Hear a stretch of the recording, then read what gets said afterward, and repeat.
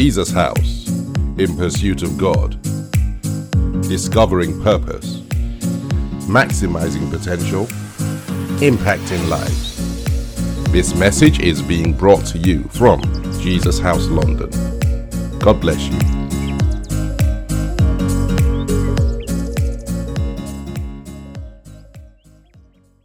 Hallelujah. Father, we want to thank you for your word. The entrance of your word always brings light, illumination, direction. It destroys yokes, lifts burdens. It transforms our lives, changes our thinking, reforms our thinking. And we thank you for that and other things, oh God, that it does. Your word is awesome, Heavenly Father. Anoint us, oh God, to receive the word. Anoint the speaker to speak under the unction of your Spirit, Heavenly Father. In Jesus' name, amen. Praise God. Amen. Well, today we are in part 2 of Don't Be Ensnared at Kadesh, and that sits in the larger picture of the journey into God's promises. And we know what happened at Kadesh. I'm going to whiz through that just because we have a few things we want to do today. At Kadesh, as the Bible says in Psalms 106, verses 32 and 33, Moses got into serious trouble. And the trouble he got into was really that the plan, his destiny, in a sense, got abruptly terminated. And it got terminated because he was provoked into anger. And in the anger, the Bible calls it an explosive anger. He spoke out of his bitterness, the psalmist says in that scripture.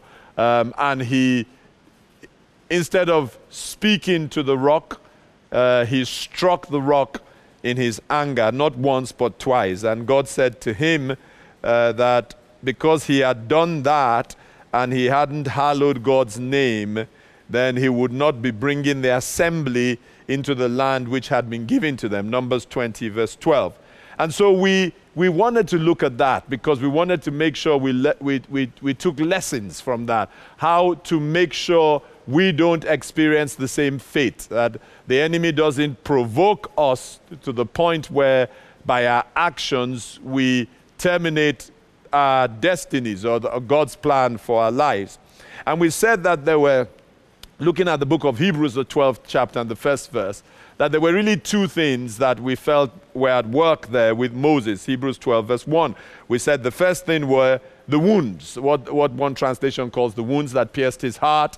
Another translation calls it the weight, and we dealt with that. And we said the second thing was the sin that so easily ensnares us. And, you know, the Bible uses various phrases to describe that sin that so easily ensnares us. And we then said that when we talk about sin, that sin the Bible talks about, the one that so easily ensnares us in Hebrews, the 12th chapter. One translation, the Passion Translation, says the one we so easily fall into. And I like the Amplified Classic.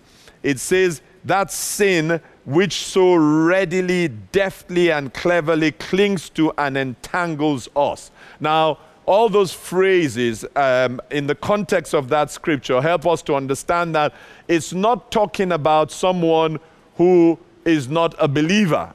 In fact, the scriptures were addressed to believers. So it's not talking about us being, as we found out last week, in the old man, the nature that Adam gave us, that nature that is rebellious to God, disobedient to God. That's where we were before Christ saved us. So Christ has saved us, but then as we're running this race, we are qualified to run the race. We are running the race.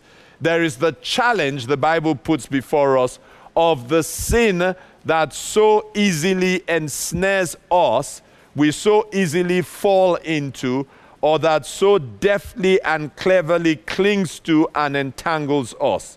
Now that tells us that it's talking about sin that is close to us, and more likely than not, that has been clinging to us for a while. We've carried it for a while. As you well know, Moses' sin that eventually got the better of him was something that he had been dealing with for most of his life, probably, because we see the first showing of that area of weakness when he kills an Egyptian who is oppressing a child of Israel. We see another showing, and these are years apart. We see another showing, another indication that there is this sin that is clinging, deftly clings, cleverly clings to him. That there is this sin that could so easily ensnare him. That he's entangled with this sin. We see another expression of it when in his anger, he smashes the tablets that God wrote with his hand on. We see that further expressed where he grinds the calf that they were worshiping to powder and puts it in the water system and makes the whole camp drink it out of his anger. It's obvious that there is something that has not dealt with that is clinging to him, tracking him, deftly and cleverly holding on to him. It's close to him. He's probably aware of it. We usually are aware of it, but he does not deal with it, and it eventually gets the better of him. Now, we want to learn from his example and deal with it. So we know that sin is not the old nature because we're believers, we're born again. Moses was already walking with God in quite a graphic way. We are believers. Hebrews 12 was addressed to us as believers. It's what happens when a Christian is struggling in a particular area, when they haven't dealt with a particular area. And we understand that if it's not the old man, then it is the flesh that is the problem. And the Bible helps us understand that. Romans 7 verse 8. But sin, taking opportunity by the commandment, produced in me all manner of evil desire, for apart from the law, sin was dead. It says, another translation, as we try to understand what is this flesh. Another translation of that same scripture says, it was through God's commandment that sin was awakened in me and built its base of operation within me to stir up every kind of wrong desire. Another translation says, to stimulate all kinds of forbidden, the Amplified Classic, to stimulate all kinds of forbidden desires, lust, covetousness. So we understand that when we talk about the flesh, what we are talking about is we are talking about an evil desire, a wrong desire, a forbidden desire. We are talking about what caters to the appetites and impulses of our carnal nature. So yes, we're saved, but there can be areas in our lives that haven't been fully brought under the control of God, not fully submitted to God. In those areas, desires that are not right, that are evil, that are wrong, that are forbidden, the appetites and impulses of a carnal nature can rule in those areas, even though we are Christians. You see, the flesh is the desire of the inner man, and the flesh, that desire of the inner man, has had a lot of experience because before we came to Christ, it had been trained by the old man, by that nature that's modeled after Adam, by that nature that is rebellious to God. And so when we cleave to God, we are united in Christ. Yes, we have become a new creature in a spiritual sense, but then there's the challenge that certain parts have been schooled and educated and taught to be rebellious to God, to be disobedient to God. And so whilst large parts might be submitted to God, there might be areas where the flesh, those desires hold sway, they rule and they reign. And that's what happened to Moses. Now that situation is further compounded by the activities of evil spirits or demons or bodiless persons, if you want to call them that.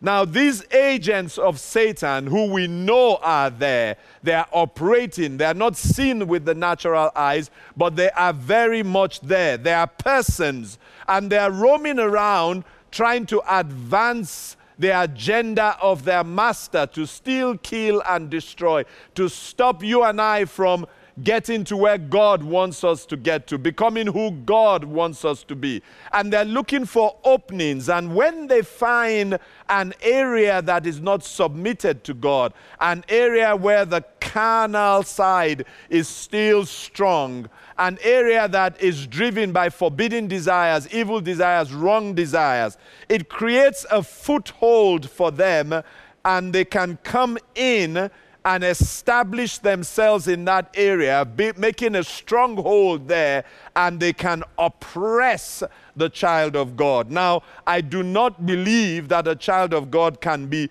possessed, but I believe that a child of God that hasn't submitted a part of their lives to God, where the flesh is still very strong, can create an opening or a foothold for the enemy to come in with by sending one of these, his messenger demons or bodiless persons, to take advantage of what is their natural habitat in that particular area and start to oppress, hinder the child of God.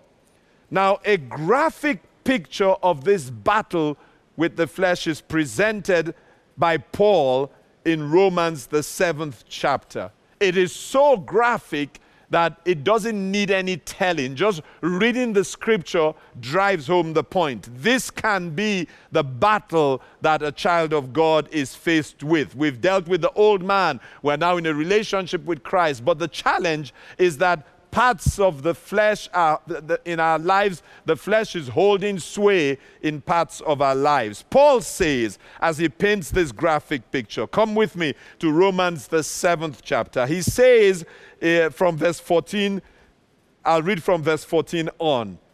For we know that the law is spiritual, but I'm carnal, sold under sin. For what I am doing, I do not understand. For what I will to do, that I do not practice, but what I hate, that I do. If then I do what I will not to do, I agree with the law that it is good. So what does the law come to do? The law comes and points out to us our sinful nature, the areas that are not submitted to God, because the law says you shouldn't do this. But then we find, like Paul says, that there is a challenge. What I want to do, I find it difficult to do. I don't practice it. And what I hate it. I know I shouldn't do it. I sometimes find myself doing it. He says that's the problem. He then goes on from verse 17 to 20 to say this. But now it is no longer I who do it, but sin that dwells in me. He says that I appreciate that it's not me and it's not an abdication of responsibility, but it is saying that there is a greater power that is at work in that part. It says it is sin that dwells in me. For I know that in me, that is in my flesh, nothing good dwells. In that carnal nature, nothing good dwells. So when that flesh holds sway in an area, then nothing good is going to come out of it. Moses never dealt with that flesh with regards to the anger, and eventually nothing good came out of it. He says, for to will is present with me. I want to do it. And now this is the challenge. People want to do it. They will. The will is present. I really want to do it. But he says, but how to perform what is good, I do not find. What is he saying? I simply don't have the power. That's why I say to people, your will cannot do it. There are so many who have been frustrated by trying to use their will to do it and have eventually given up. There are many who have accepted as a way of life what should not be a way of life, because it is the flesh that is holding sway in that area. But they have tried their best. They have made vows, made promises. They have put things in place, but they find themselves visiting the old haunts in that particular area. They find themselves stumbling and falling in that particular area. He says, I don't know how to perform what I need to perform. For the good that I will to do, I do not do, but the evil I will not to do, that I practice. He says, I just can't explain it. I don't understand it. I know what to do. I will to do it. I make a promise to myself. I make a vow to God. I decide I'm going to do it. I'm not going to speak like that. I'm not going to be provoked. I'm not going to watch that pornography. I definitely am getting out of that relationship. I'm not going to allow that feeling of bitterness to come. I'm not going to speak those words that I know are unkind. I'm not going to speak like that about someone. I know it's not right. I know. But somehow I find myself doing it, visiting old haunts. I just can't get away from it. He goes on from verse 21 to say, I find then a law that evil is present with me, the one who wills to do good. I desire to do good. But I find that there's this power, this evil that is present with me. That's why the writer of Hebrews says it's the sin that so easily ensnares us. We so easily fall into, so deftly and cleverly clings to us. It is right there with us. We know it. And the truth is that most of us know it. We know that this is the struggle. This is the area of struggle. We might not say it to people. We might be good at creating a facade, at camouflaging it. But most of us in our heart know this is the struggle. In this area, the flesh is stronger. And when we talk about these sins, we can paint the picture of what we call the big sins. But isn't it instructive that when Jesus spoke to his disciples and told them that the spirit was willing, but the flesh was weak, they shouldn't fall into temptation. The sin that they were going to fall into was the sin of prayerlessness, not praying when they should. And that is a sin. So you will find that most of us are dealing with something in one area or the other of our lives. He says, for I delight in the law of God according to the inward man. And that's what gives us the indication that he's not talking to somebody who wasn't a believer, because he says, in my inward man, I delight in the law of God. I actually love the law of God. I delight in it. I'm excited about it. I hear a sermon. I get a revelation. I'm excited about it. I make promises to live a certain kind of life, a life that is pleasing to God. I delight in it. I'm passionate about it. I enjoy it. I want to be that kind of person. I want to live a life that's pleasing to God. It's actually my delight. He says, but I see another law in my members. There's just something else that is happening inside me. It's almost like it's a law. It's legal in some sense. He says, warring against the law of my mind. There is a war that is taking place. There's something that is trying to suppress me expressing the delight that I feel in my inward man, in obedience to God, in a life that is pleasing to God, in a life that is exemplary as a follower of Christ. He says there's a war that's going on. There is a force that is trying to stop me from doing that. And it tries to bring me into captivity to the law of sin, which is in my members. In those areas especially that have not been yielded, submitted to God, where the flesh holds sway, the forbidden, evil, wrong desire, then he says, it takes me into captivity. And he ends with this cry that surely must touch the heart of anyone who has been there. If you have been in this place Paul describes, if you hate yourself after you've done something, if you feel so terrible after you've done something, you feel guilty that you failed God again, you feel almost condemned to this life of captivity, this cycle of sin that doesn't seem to be broken.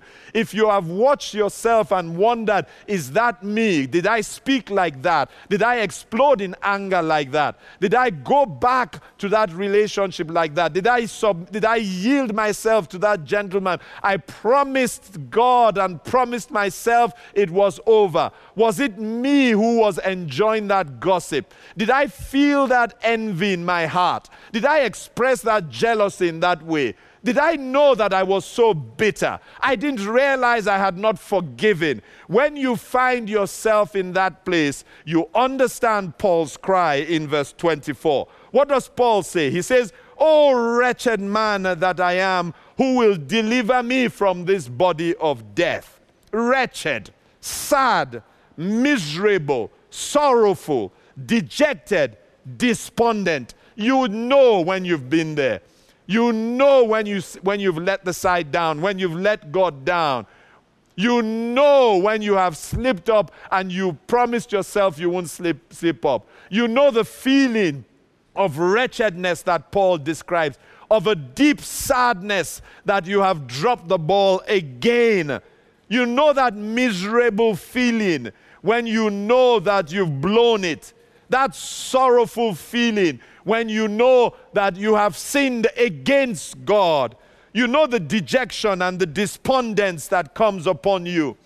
And if it ended there, what a tragedy. But then God has made a way. He goes on in verse 25 to tell us the way. He doesn't end in that wretchedness, that sadness, that miserable state, that sorrowful state. He doesn't end with the flesh holding him captive. He declares this word of freedom. He says, I thank God through Jesus Christ our Lord. So then, with the mind, I myself serve the law of God, but with the flesh, the law of sin. He says, I thank God. Now, the question is, how practically do we deal with this flesh? How do we deal with this flesh? Well, let me tell you a few things, practical things. Number one is to understand that provision has been made. You don't have to stay captive. You don't have to stay in that cycle of sin. You don't have to live with a part of your life being ruled by your flesh. Provision has been made, and it was made through the death and resurrection of our Lord and Savior, Jesus Christ. You don't have to be in condemnation. In the next chapter, as he continues this discourse, Paul says, Romans 8, verses 1 to 4, there is therefore now no condemnation to those who are in Christ Jesus. Hallelujah. I'm not condemned. I'm not condemned by what I've done. I refuse, and you refuse to allow Satan to condemn you. That's not who you are. There is no condemnation, but it is because we do something. He says, because we walk not according to the flesh, but according to the Spirit. He says, for the law of the Spirit of life in Christ Jesus has made me free from the law of sin of death. For what the law could not do, in that it was weak through the flesh, there was no power to do it. We tried with our will failed. We tried with the law by telling us don't do, don't covet, don't commit adultery, don't steal, don't gossip, don't speak in an unkind way. You must forgive. The law told us all these many things. And then we found out that we just could not do it. Our will couldn't do it. The law couldn't do it. And God decided, I'm going to do it for you. I'm going to do it with a power that is above every power on earth. And I'm going to do that for you out of my love for you. The Bible goes on to say God did, by sending his own Son in the likeness of sinful flesh, an account of sin. He condemned sin in the flesh, that the righteous requirement of the law might be fulfilled in us who do not walk according to the flesh, but according to the Spirit. Now, he did it for us and literally gave it to us. And we take it when we embrace him as Lord and Savior. And as a result, the old man is dead. We now deal with the flesh by committing ourselves to a life of walking in the Spirit. And that leads me to the second thing, that commitment to a life in the Spirit. In that first verse, Romans 8, verse 1, the Amplified Classic puts it this way. Therefore, there is now no condemnation, no adjudging guilty of wrong for those who are in Christ Jesus. Now, how do we take advantage of it, what has been done for us? Committing ourselves to a life in the Spirit. The Bible says, those who live and walk not after the dictates of the flesh, but act after the dictates of the Spirit. Verse 5 says, for those who are according to the flesh are controlled by its unholy desires, set their minds on and pursue those things which gratify the flesh. But those who are according to the Spirit are controlled by the desires of the Spirit, set their minds on and seek those things which gratify the Spirit. Now, how can we do this practically? There are 3 words I don't want you to forget. This is how we change things. This is how we break the hold of the flesh. This is how we walk in the Spirit. Number 1 is the word yield. So we're encouraged to keep yielding to the Spirit. Or the word submit, number 2, submitting to the Spirit. Or number 3, the word surrender. That's how we commit to a life in the Spirit, by yielding to the Spirit, submitting to the Spirit, surrendering to the Spirit. Now please get this. The natural tendency is to want to fight the sin. And we want to use our will to deal with it. The spiritual root is to yield to the Spirit, submit to the Spirit, surrender to the Spirit. Now, it doesn't happen a lot of times overnight. It is something you're doing daily, yielding to the Spirit, submitting to the Spirit, surrendering to the Spirit. You're doing it day after day after day, especially in that area where you know the flesh is strong. Now, as you do it, something is happening in a place where your eyes can't see it naturally. What tends to happen if you're committed to the process of yielding, submitting, and surrendering? One day, you suddenly realize that your flesh no longer has any control in that area. Your spirit has now taken control, because the process of yielding and submitting and surrendering has tipped the balance, and your spirit is now fully in control. He says in verse 19, Romans the 6th chapter, verse 19, "For as you yielded your bodily members and faculties as servants to impurity and ever-increasing lawlessness, so now yield your bodily members and faculties once for all as servants to righteousness." That's what we do. We yield it. We submit it daily, going before God, submitting in that area. And one day, you just realize that, hang on a second, that thing doesn't have that sway in that area. It no longer controls me in that area. And that's when you have broken free. You've given the Spirit free rein, and the Spirit has taken control. That's how we live a life in the Spirit. Number 3, we have to be willing to pay any price.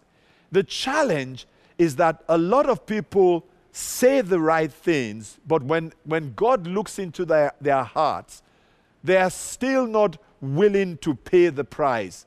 You know, a lot of people think that you can stroke the venomous snake that sin is.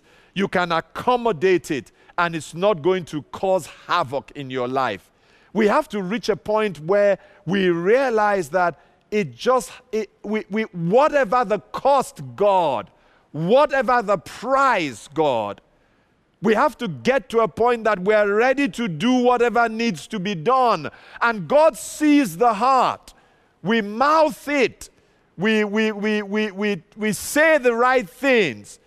But then God sees the heart and sees that there isn't this desire in us that to get away from this thing at all costs.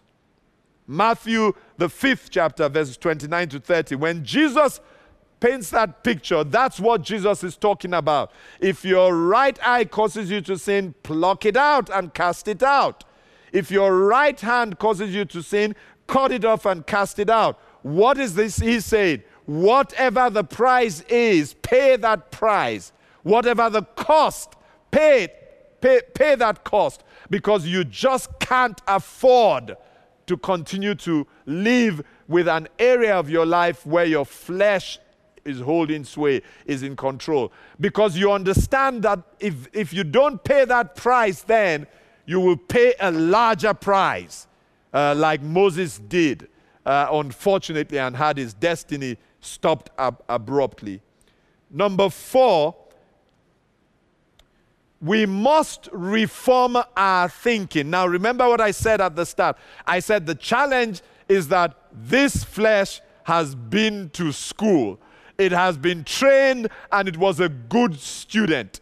It learned everything from the old man. And so whilst the old man is crucified, what the flesh learned, what has become a habit for the flesh wants to continue doing it in that particular area. So what do we have to do?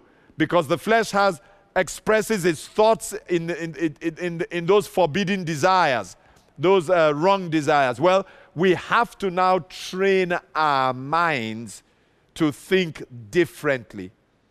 And that's what Paul means in Romans, the 12th chapter and the 2nd verse. He says, don't be conformed to this world, this age. In fact, I like the Passion Translation. Stop imitating the ideals and opinions of the culture around you. That's part of the problem. Because, the old man trained the flesh. The world helped to train the flesh. The flesh was a good student. It says, don't stop imitating them. Be transformed inside by the Holy Spirit through a total reformation of how you think. Now, this is the challenge. You gave your life to Christ, but your mind has not given its life to Christ.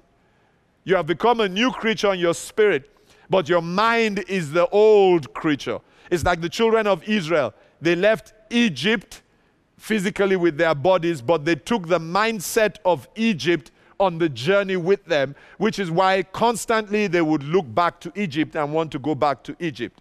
When you've been steeped in something for so long, it doesn't disappear overnight. There has to be an intention to bring a reformation of how you think. And when we are searching for God's will, we want to live, that translation says, it empowers you to discern God's will as you live a beautiful life, satisfying and perfect in His eyes. Who wants to live the beautiful life? Then we've got to go through a process of reforming our thinking, a reformation of our minds. And how do we reform our minds practically? We do it, that transformation takes place by applying the Word of God to our thinking. The Word of God causes our thinking to change. It presents a new view, a new world view, a new philosophy of life. We throw away the old philosophy. Too many in the church have given their lives and will go to heaven, but are struggling here on earth and can't access that beautiful, satisfying life because their mindset is still the mindset of the world that they came from. And the result is that in certain areas they are doing and acting out and in a way that is reminiscent of the world that they came from. So we have to change that mindset.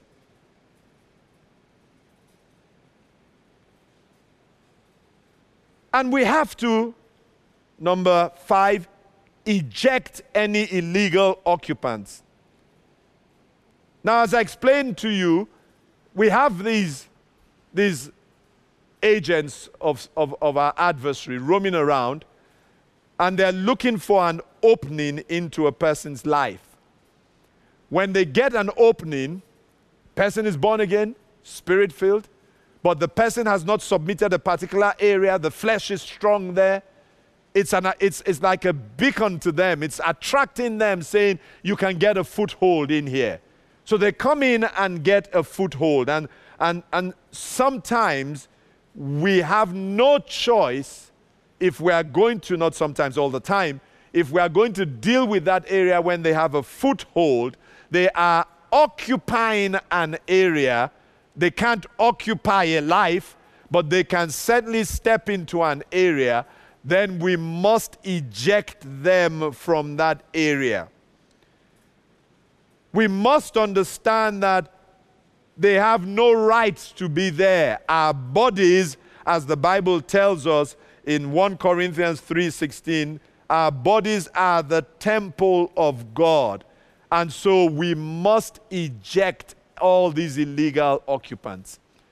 That's what people call deliverance. A lot of times. where these illegal occupants are being ejected. And it's interesting that a significant part of Jesus' ministry, in fact, the first encounter we get with his ministry involves ejecting illegal occupants. It's amazing how the church, for whatever reason, has chosen not to understand that as a major part of the ministry of Christ and as a mandate that he gave each one of us. We are empowered. He expects us to eject these illegal occupants, not in other people's lives, not to talk about our own lives. Look at what he says in Mark 16, verses 17 to 18.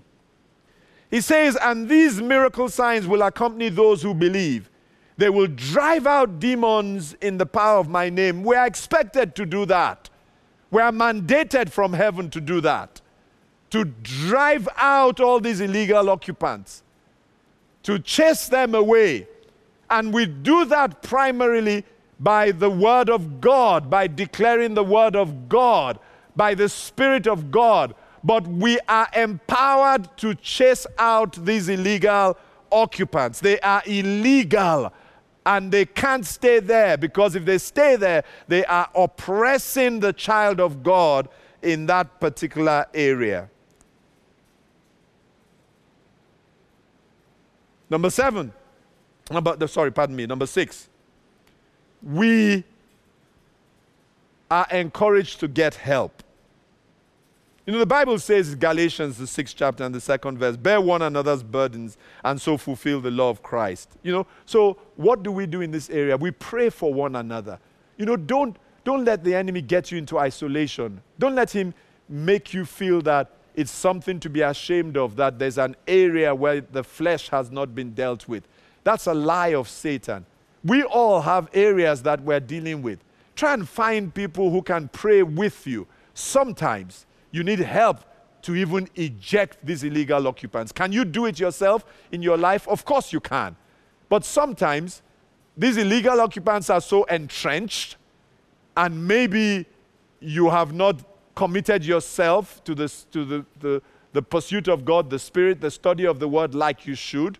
So sometimes you can get help to eject these illegal occupants. You can have people pray for you so that you can deal with that area in which you're struggling. Submit to one another, the Bible encourages us. Make yourself accountable. You see, the enemy thrives in darkness. The moment light comes in, the enemy is losing that battle. He enjoys, slinkering around in the sewers and the dark, messy places. But just shine light. Make yourself accountable. Let him know that others have come to help, and already he has started to lose the battle.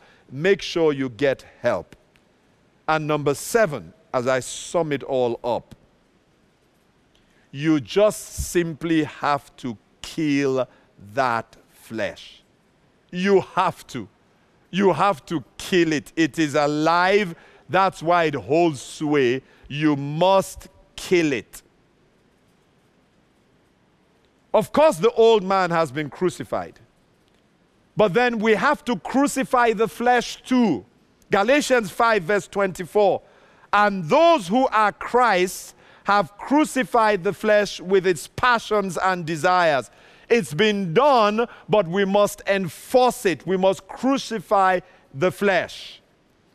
Romans 8 verse 13. I like the Amplified Version. It says, "If you live according to the dictates of the flesh, you will surely die. But if through the power of the Holy Spirit," the power of the Holy Spirit, we can't kill it ourselves. We can't crucify it ourselves. We don't have the power. Our will has failed us. The law has failed us. The rules have failed us, so we need the power of the Holy Spirit. Through the power of the Holy Spirit, you are habitually putting to death, making extinct, deadening the evil deeds prompted by the body. You shall really and genuinely live forever. And the key there is that word habitually. You see, because the flesh is a tough customer. If you think you're just going to do it in a lackadaisical way, do it today and forget it for a month, the flesh is a tough customer. It's been around for a while. He's wily and hard. He knows how to pretend. And a lot of times he pretends like he's dead. He's an expert in pretending like he's dead, pretending, going into what looks like death, but is really a coma. And then when the time is right, he suddenly comes back to life. My sister, that's why you thought you had got rid of it until you saw him and you started to feel things in your body that you couldn't understand. My brother, that's why you thought you had dealt with it, but then you saw that relation and bitterness came forth from you. You were shocked. The flesh was in a coma. It was hiding. It's an expert at that. So you have to habitually kill it. And habitually for me means literally every day. You must kill it every day. Crucify it every day. Nail it every day. Stab it to death every day. And how do we do that? In Ephesians, the 6th chapter, verses 17 and 18, the Bible talks about the Word of God being the sword of the Spirit. And, you know, I kind of think it wasn't necessarily a long sword, because, you see, we're trying to deal with the sin that so deftly and cleverly clings to us. It's so close that I don't need a long sword. I need something like this, something I can wield and stab it and kill it daily. That's what I need. The Bible says, I love this translation, and take the mighty razor-sharp spirit sword of the spoken word of God. So what is that sword? How do I kill this thing every day? It's by the spoken word. I keep declaring the word, declaring the word, declaring the word. And because the Spirit is guiding my hand, every blow is fatal. I am killing it. I kill it today, and I kill it tomorrow, and I kill it the day after, and I kill it next week, and I keep killing it by the word of God. And what is that? What am I doing? This sword is not a physical sword. It's the spoken word of God. I keep speaking the word, and as I speak the word, I'm stabbing that flesh to death. I'm declaring to it that you're not going to end my destiny. You're not going to stop me from reaching my goal. You're not going to bring shame to me. You're not going to destroy my life. You're not going to stop me from enjoying that beautiful life. You're not going to stop me from enjoying my inheritance. And I'm speaking the word of God. I'm stabbing it, and I'm stabbing it. I am ruthless. I don't stop. I don't care for it. I continue doing it until it dies. And I keep stabbing it to make sure it stays dead. That's how we overcome. By the spoken word of God. We declare it. We speak it. We live in the Spirit. We're ruthless. It reforms our mind and our thinking, gives us a new worldview. And then we can run that race, that marathon race, with distinction and get to our goals and our destination. Your flesh won't get the better of you. No, no, no. You're going to stab it to death. Kill it with that spoken word of God. Hallelujah. Father, we just thank you and we bless you. We glorify your name. We exalt you. Give us the grace to do what needs to be done so that we can live a life that's pleasing to you. Thank you, Heavenly Father. Asking that you will help us in the areas where we're struggling to sit with your word, to put it on our lips, in our mouths, to declare it by faith. And as we do so, we're stabbing that flesh, crucifying the flesh again. In Jesus' name, amen and amen. Hallelujah. Well, of course, as we said, you can't do it on your own. You have to be in union with Christ. He gives you his Spirit. He opens up his word so that it is just not letters, but it is words that they are words that are filled with Spirit and life. And with the words on your tongue, with the Spirit anointing it, with the revelation he gives you, you can deal with whatever life brings your way. But to do that, you've got to be in union with Christ. And so as I end, there might be someone who hasn't settled it. You can't say of a certainty that I am one with Christ. I am in union with him. And how do I find myself in that place? That I accept him as my Lord and Savior. Well, if you want to do that, I would be privileged to pray with you. It's simple. Just say this prayer with me. Heavenly Father, today I open up my heart and I receive your Son Jesus as my Lord and Savior. I give my life to him. I make a commitment to turn away from anything that is not pleasing to you. I commit myself today to obeying you, yielding myself to you in Jesus' name. I thank you because by this prayer, I believe that I am now a child of yours, accepted into your family, born again into your family. In Jesus' name, amen and amen. Well, God bless you. Let's look forward to continuing on this journey into God's promises. I hope this blessed you. Please take it and amplify it. Let the Spirit amplify it for you as we press on. I want to say to you that my prayer for you is that you will run that marathon race. You will run it having you've got rid of the weight, the wounds that pierced you. You've learned how to deal with the sin that so easily ensnares you. It will no longer do so. And you will finish that race with distinction in the mighty name of Jesus Christ. Amen and amen. God bless you.